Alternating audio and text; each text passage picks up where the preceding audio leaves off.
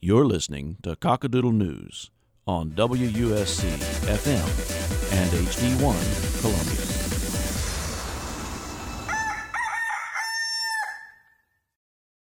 Hello, Radio Land. This is Cockadoodle News. Make sure you stay tuned throughout the whole show because coming up, we have World Radio Day.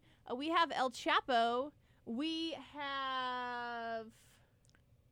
New introduction of... Or no, not new introduction, but just getting rid of these nasty old police boxes or these emergency boxes. In sports and politics. Dun, dun, dun. It's gonna be a great show, everyone. As always, whenever you're listening, if you have an opinion you'd like to share or if you just want to chat, you can call the station. Our number is 803-576-9872. That is 803-576-WUSC. If you can't reach us on the phones, that's sad. I'm really sorry. But you can find us on all of the socials. We are on Facebook and Twitter if you just search WUSC News. Today is World Radio Day, and we are celebrating diversity of broadcasting and the peace and engagement in promoting it worldwide. As part of World Radio Day, WUSC exchanged broadcasts with a radio station in Germany. If you would like to hear both of those broadcasts, which were played earlier today, you can check them out wherever you get your podcasts at just by searching Cockadoodle News. In other news, NASA's Mars rover Opportunity has officially retired. Originally sent to Mars in 2004 for a 90-day mission, the rover spent 15 years sending NASA data and over 200,000 pictures. But more breaking, according to CNN, Joaquin El Chapo Guzman has been found guilty of 10 federal charges, including conspiracy to commit murder and international distribution of cocaine, heroin, marijuana, other drugs, and firearms. The whole shebang there. Wow. It was only 2 charges, I think. Nice. Yep. That sounds like a modern day American gangster. Well, he's a Mexican gangster. I know, but I like the movie. Oh, is that a movie title? Yeah, like American Gangster, like Godfather or something. Except it's happening in Mexico. And it's happening right now. Oh yeah, and it's Yep. happening right now. It's pretty cool. The anonymous jury took 6 days to deliberate after 2.5 months of trial. The prosecution brought 59 witnesses to testify against El Chapo, which took over 200 hours. Lord. Wow. Wait, so was the jury there for 2 months? Mm-hmm. Good Lord. That type of stuff, it's like you can't talk to the outside world, right? I am 97% sure that they were partially sequestered. So I don't think that there's different ways you can sequester witnesses, which is separating them. And I think in this case, they sequestered them from the outside world, but not necessarily from each other. Yeah. But that was done primarily for their own protection because this is not the first trial that has been brought up against the famed Mexican drug lord. But there have been several instances of trials that were not able to go to court because of witness and juror disappearances. Ruh-roh. The cartel. So, like I said, El Chapo has escaped Mexican prison twice. Once it happened in 2001 through a laundry cart, and then again in 2015 through a tunnel that was in his jail cell. And then he was on the run for about a year, and in 2016 he was recaptured and shipped to us. His trial concluded yesterday, actually. Mm-hmm. And then he will be sentenced on June 25th, probably to a life in Supermax prison, which is the highest security that we offer. Wow. Woo! It's a lot It was. for one dude. I would not want to be on that jury knowing what I know that he has done and just the things that they had to hear and the nightmares I'm sure that they now That's went home insane. have gone home And with. after everything he's done, did you know that his wife is still with him? Everything. Did you know that after the trial was over, she just like smiled at him and he smiled at her, and then she like touched her heart in solidarity with him. Crazy people. Wow. This is his second wife. I also read a report from CNN saying that he has fostered. I don't know if that's right. He has as many as 12 to 15 children. Good Lord. Wow. Man gets around. So, yup. That's tragic. That's a travesty, I tell you. Security is it's a hot button issue. Yeah. So, wait, the prison that he escaped from, was that one in Mexico? They both were in Mexico. Okay. They were all in on it. Like all of the other prison mates and stuff, and some of the prison staff were all in on his escape.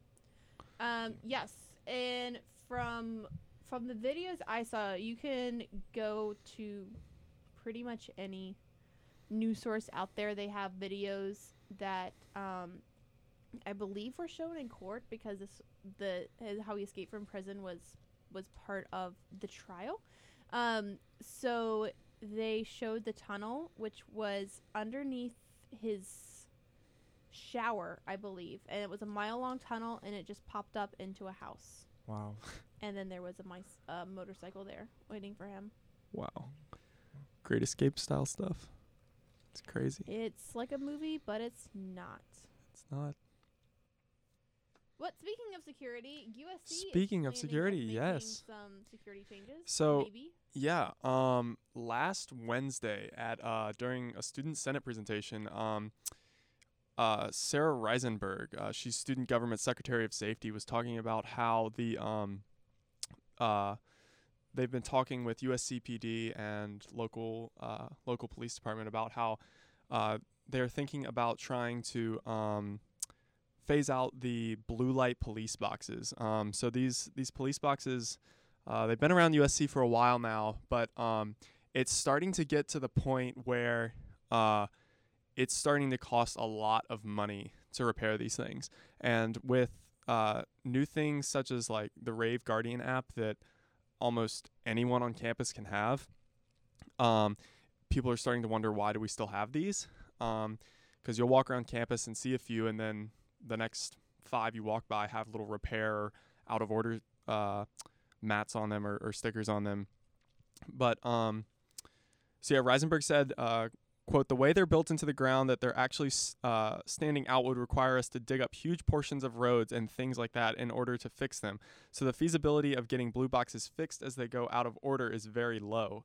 So as these things are starting to go out of order, they're kind of just not even worried about trying to fix them. One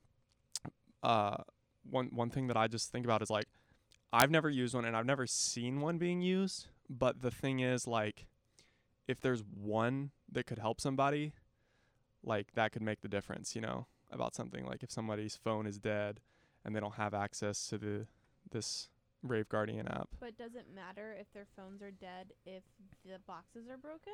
Exactly. So, I mean, I think for me, I just raises a big question of if they're not, because I have seen them out there fixing them. Yeah. Every once in a while. I have too, yeah. But if they're not going to make a massive effort to fix it, it does seem like it would be better for them to just phase them out. Yeah. One thing that Patrick Ellis said, he's Speaker of the Senate here at USC currently, he said, "I think it's a conversation that needs to be addressed. I think there's a lot of utility in having those blue lights, and I would love to see them stay, but something I know that USCPD has shared is very low usage rates." He said, "I do think that one call is worth keeping the infrastructure. But if it, I don't know if it's not." I wonder where those low rates come from. If that comes from Yeah. people just not needing them, which is a good thing, Right. Yeah. Mhm. or if it comes from people not being able to use them. Yeah. Are people even using them though? Well, I feel like at the moment people really can't use them because you have to happen to be in a crisis where there's one working. Right. And I feel like most people in a crisis just aren't going to stand next to a call box. I feel like they're going to use their phones, you know? but if your phone's dead, that is That's true. A lot of places on campus, however, have like if you're walking, there's usually a pretty safe place you can duck into. And they don't immediately think, let me get this call box. Right. They think, let me duck into this dorm where there's people. Definitely. And I think one of the really good things that the call boxes have is that if you're running, you can press every button along the way, and that way SCPD can track you in the direction you're going. But if there's a break in that link because of a missing call box or because of a broken call box, I think that's a really big Cut off. Yeah. Yep. Yeah. It's bad. But see, the thing is, like, if you're using the Rave app, you turn on your GPS and they can, like, see you live. Yeah. They can know exactly where you are. Do you have the Rave app? I believe so. Do you have the Rave app? I do. I don't have the. Oh, wow. Okay, I don't have it. You should get it. It's free. I know it's free. I've never felt in danger on campus. Also, the Rave app, lots of people don't know this. When you download it, you can't just like download it and have it. You got to put in your phone number and put in some information. So a lot of people just download it and then don't do anything with it until they think they're going to need it. So if you have the Rave app, make sure you actually go into it and log in and stuff. Because PSA right there. yeah, because if you don't, if you're not logged in or anything, you're going to be typing in and logging in, making all your credentials and stuff during your crisis. Let's That's no just ask fun. the bad guy to hold off so we can Yeah. set up our account. Right. But speaking of accounts, All right. At 9 p.m. Tuesday, student government hopefuls announced their candidacies. Mental health and student outreach are the leading platforms for most of the candidates. And over the next 2 weeks, candidates will continue to campaign leading up to the elections beginning on February 26th. And you can see most of the candidates on Green Street as they have most of their campaign official photos plastered up on the Green Street walls. I have seen those. I have seen them too. Yeah, I'm wondering where all of these campaign pictures and stuff, like, because there's like flyers and stuff on walls and stuff like everywhere. Yeah. And where like they're getting them printed, or where they're getting the posters made. no, just like the flyers like for their campaign, like Patrick Ellis's forward, his, and like They're all, but it seems like to be a group of people doing forward. It's not just like Yeah. Patrick Ellis. It's like a group of people. So I wonder how they're all linked. Like, why is it just a few people are doing a forward type of campaign and then some people aren't? You know what I'm saying? Like, Everyone has different campaign platforms. yeah. Yeah. But I mean, they're probably like campaigning together-ish. Yeah. Yeah. Yeah, like I know I mean, like a vice president and president would have similar platforms. Even though I guess a vice president doesn't really campaign. They're like a team. Yeah. It's like a team. Speaking of teams, Tennessee versus USC face off for a second time in less than 3 weeks. USC faced top-ranked Tennessee during Super Bowl week when the Volunteers pulled a clean lead, finishing 92-70, and won 92-70. Tennessee forward Admiral Schofield scored 24 points and won his match up against USC's Keyshawn Bryant, who unbelievably was scoreless in 10 minutes on the paint and action. The game is at 6:30 tonight, so get out and support the Gamecocks. Go Cox. Go Cox. Spurs up. I'm not a really big sports person. Yeah. I mean, it'd be good if USC could win tonight. I think we need to go on a winning streak for a while. About time. I mean, think geez. it's always good when we win. Is it ever a bad thing? No. Never. I know one of our basketball players that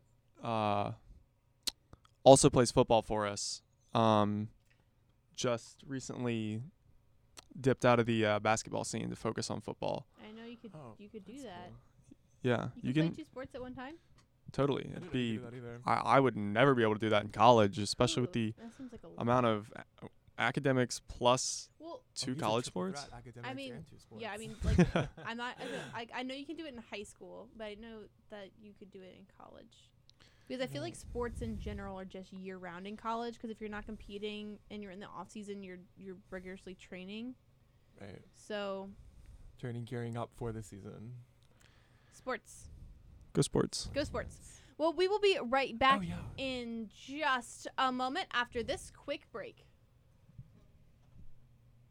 Thank you for being with us today, Daniel. Your research has given you an insight into how radio can be used to counter violent extremist organizations. Can you tell us a little about your work and what radio can do to promote dialogue and peaceful coexistence?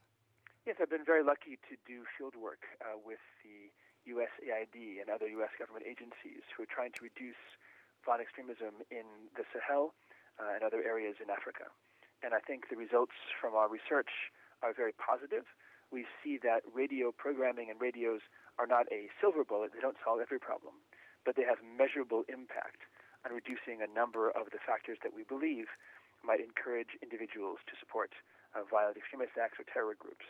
And we found, especially because radios themselves are widely available technology, and because radio waves and radio programming themselves are also relatively accessible across the area, we believe broadly that this can be a powerful policy tool used by people around the world, whether in developed or developing countries, to further peace building and conflict reparation.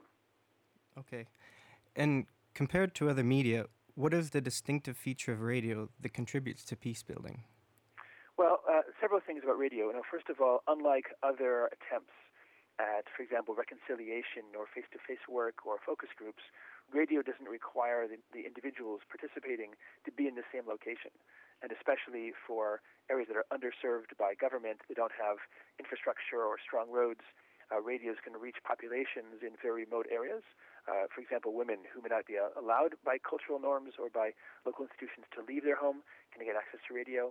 In fact, a number of the communities that we worked in fact, had women's listening groups deliberately developed to help broaden that audience there among a group of individuals who otherwise would not be able to go, for example, to a local NGO or to a local school. So that was a powerful way to reach them. It's also quite powerful because it doesn't matter if the population with you're speaking is literate or illiterate. A lot of the more sophisticated materials being developed in this field of peace building and conflict resolution do require some level of education. Radio programming does not. As long as the individuals in the community are being spoken to in a language they understand, it doesn't require them to have education beforehand.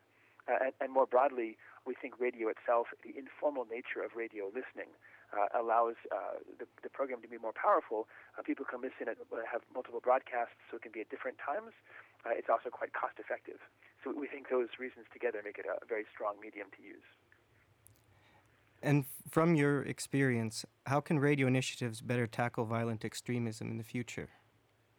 So a lot of things that we need to do.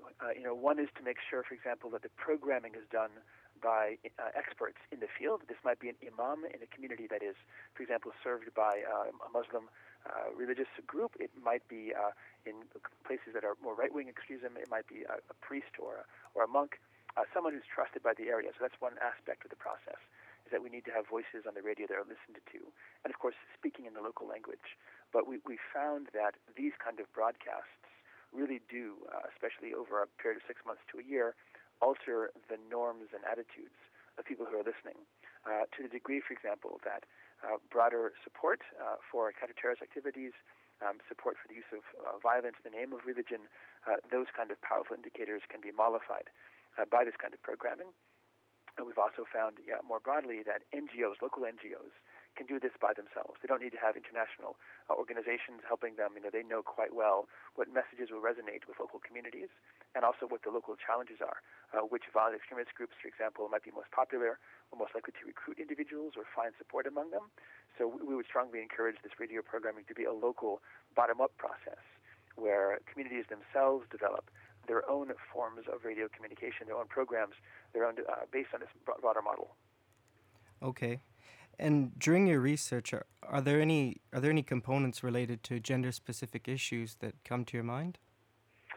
So, there are a number of gender-specific components that we've seen.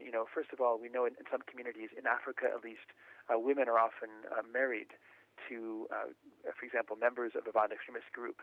The violent extremist group will approach local families and ask and provide some kind of funds, for example, in exchange for marriage into that family, and that will create a bond between them and families in the area and make it more difficult for authorities, for example, to reduce the group's presence in the area. So we know already that women, for example, can be used by violent extremist groups to solidify their social ties to communities. More broadly, women are often the ones who notice radicalization in children first. whether it's at home or in a school or anywhere else in the community, oftentimes women are more perceptive about changes in behaviors and attitudes. So they can, in a sense, work as a bellwether and be the first person to warn either authorities or their children, or to talk to local authorities, religious leaders about that question. And more broadly, especially since in many societies that we work in, women themselves can be recruited, not just married into a group, but recruited into these organizations.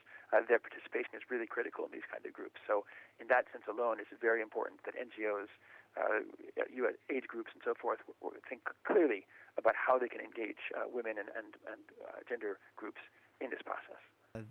This year's World Radio Day is celebrating the theme of dialogue, tolerance, and peace. What would your World Radio Day message be? That radio programming has a tremendous potential across the world in developing countries to reduce support and participation in violent extremist groups, whether on the right or on the left.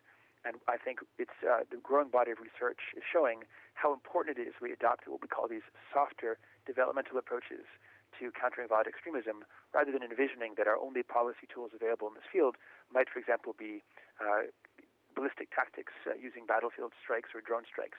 We think that this is a great way to assist communities to develop a broad set of skills via radio programming, among which would be the reduction in support for these violent extremist groups.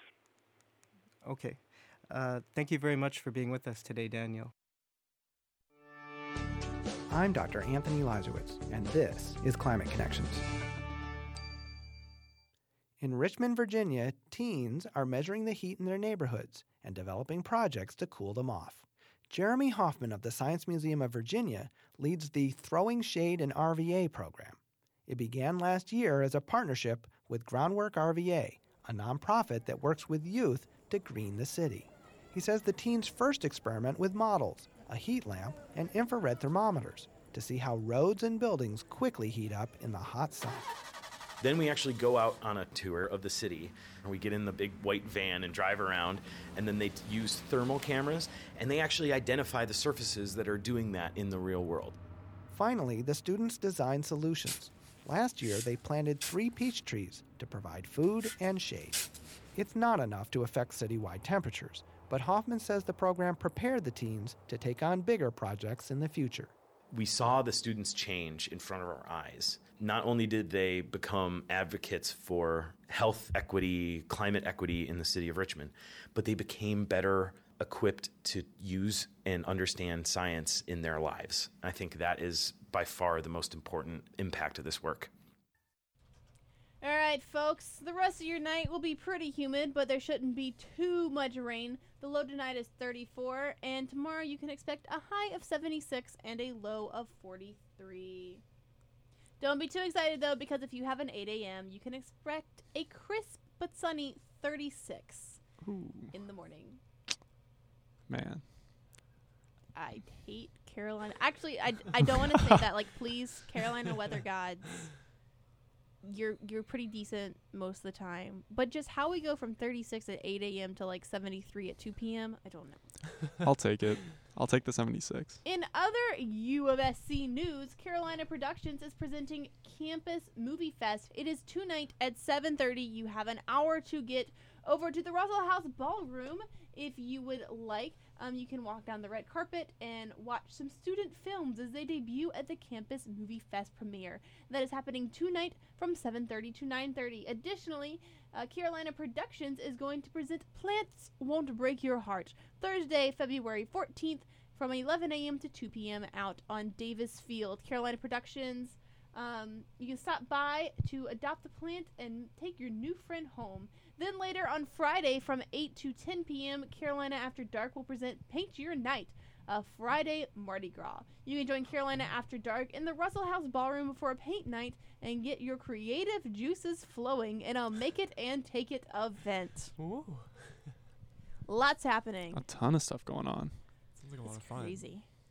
All right, well, we'll see y'all again on Friday from 6 to 6:30 or sooner. If you check us out on Facebook or Twitter, don't forget that you can go search WUSC News to find us there. And World Radio Day is today, and that broadcast that I told you we sent to Germany, it's up wherever you can find your podcast if you just search Cockadoodle News. And also that broadcast that Germany sent to us, it's also up on podcasts wherever you get them if you just search Cockadoodle News.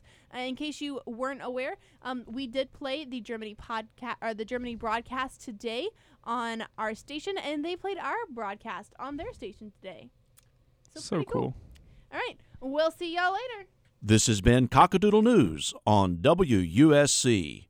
Don't forget to check us out on Facebook and tune in every Monday, Wednesday, and Friday from 6 to 6:30 p.m.